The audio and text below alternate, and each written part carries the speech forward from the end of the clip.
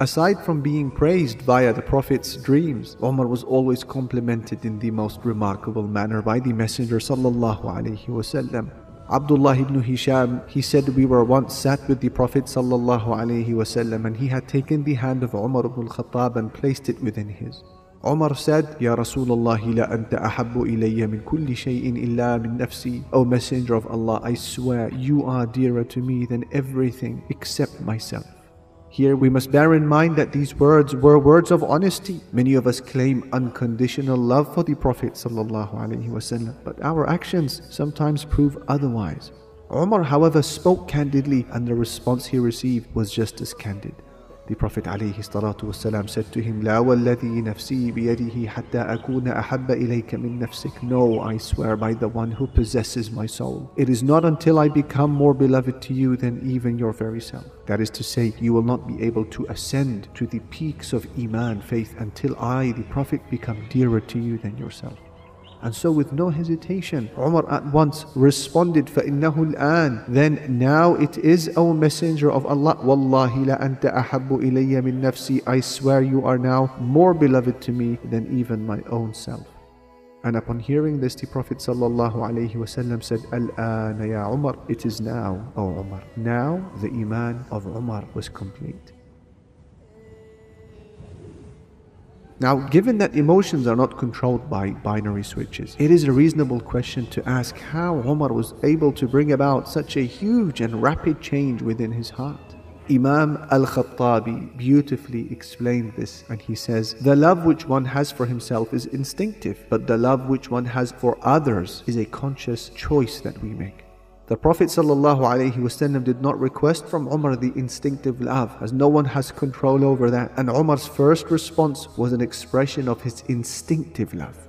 But he quickly came to realize that the Prophet ﷺ was more beloved to him than himself, as the Prophet was the cause of his salvation from the harms of this world and the next. And considering this, Umar pronounced his absolute love for the Messenger not out of instinct, but out of choice. In other words, Umar recognized that his life in this world and in the hereafter would have been devastated had it not been for the guidance of the Messenger sallallahu alaihi wasallam. In the same vein, we should ask ourselves, what would we have known about Allah had the Messenger sallallahu alaihi wasallam not endured the hardships of boycott and ridicule and ostracization and bleeding on the battlefield solely in order to convey the message? Which of Allah's names would we be able to invoke? What would we have known about Allah's attributes? Where would we have turned to during our darkest hours if we did not have His words? How cold and dark would the grave be without the light of prayer which our Prophet ﷺ taught us? How terrifying would the day of reckoning be had we lived in disarray without a criterion? And so it is clear that Prophet Muhammad ﷺ should be more beloved to us than our own selves, because through him Allah has taught us how to avoid the misery of a godless life today and the horrors of an eternal fire tomorrow. Back to Umar. The Prophet ﷺ once said about Umar ibn al-Khattab, إِنَّ اللَّهَ جَعَلَ الْحَقَّ عَلَى لِسَانِ عُمَرَ وَقَلْبِهِ. Allah has placed the truth on the tongue of Umar and on his heart. Now what does this mean? His son Abdullah, he said, مَا نَزَلَ بِالنَّاسِ أَمْرٌ قَطْ فَقَالُوا فِيهِ وَقَالَ فِيهِ عُمَرٌ إِلَّا نَزَلَ فِيهِ الْقُرْآنُ عَلَى نَحْوِ مَا قَالَ عُمَرٌ. He said, never did the people experience a happening wherein they would voice an opinion in its regard, and Umar would voice his opinion, except that Qur'an would be revealed confirming the opinion of Umar. How incredible it is that verses from the Most High Allah to His Messenger sallallahu alaihi wasallam, recited by billions of people until the last day, are confirming the opinion of Umar ibn al-Khattab, and at times even matching his exact words. Umar said, وَافَقْتُ رَبِّي فِي ثَلَاثٍ. My Lord approved of my opinion on 3 occasions. فَقُلْتُ يَا رَسُولَ اللَّهِ لَوْ اتَّخَذْنَا مِنْ مَقَامِ إِبْرَاهِيمَ مُصَلَّى. The first occasion was when I once said to the Messenger, O Messenger of Allah, why do we not take the place where Ibrahim stood as a place for prayer? And so Allah revealed a verse from the Quran, وَاتَّخِذُوا مِنْ مَقَامِ إِبْرَاهِيمَ مُصَلَّى. Take the station of Ibrahim as a place of prayer. The second occasion was when I once said, Ya Rasulullah, لو أمرت نساءك أن يحتجبن فإنه يكلمهن البر والفاجر. O Messenger of Allah, why do you not order your wives to cover themselves with the full hijab from the men, because the good and the bad people talk to them? He said, فَنَزَلَتْ آيَةُ الْحِجَابِ وَإِذَا سَأَلْتُمُوهُنَّ مَتَاعًا. The verses of hijab were revealed to the Prophet ﷺ, subsequently saying, and if you ask of his wives something, then ask them from behind a hijab.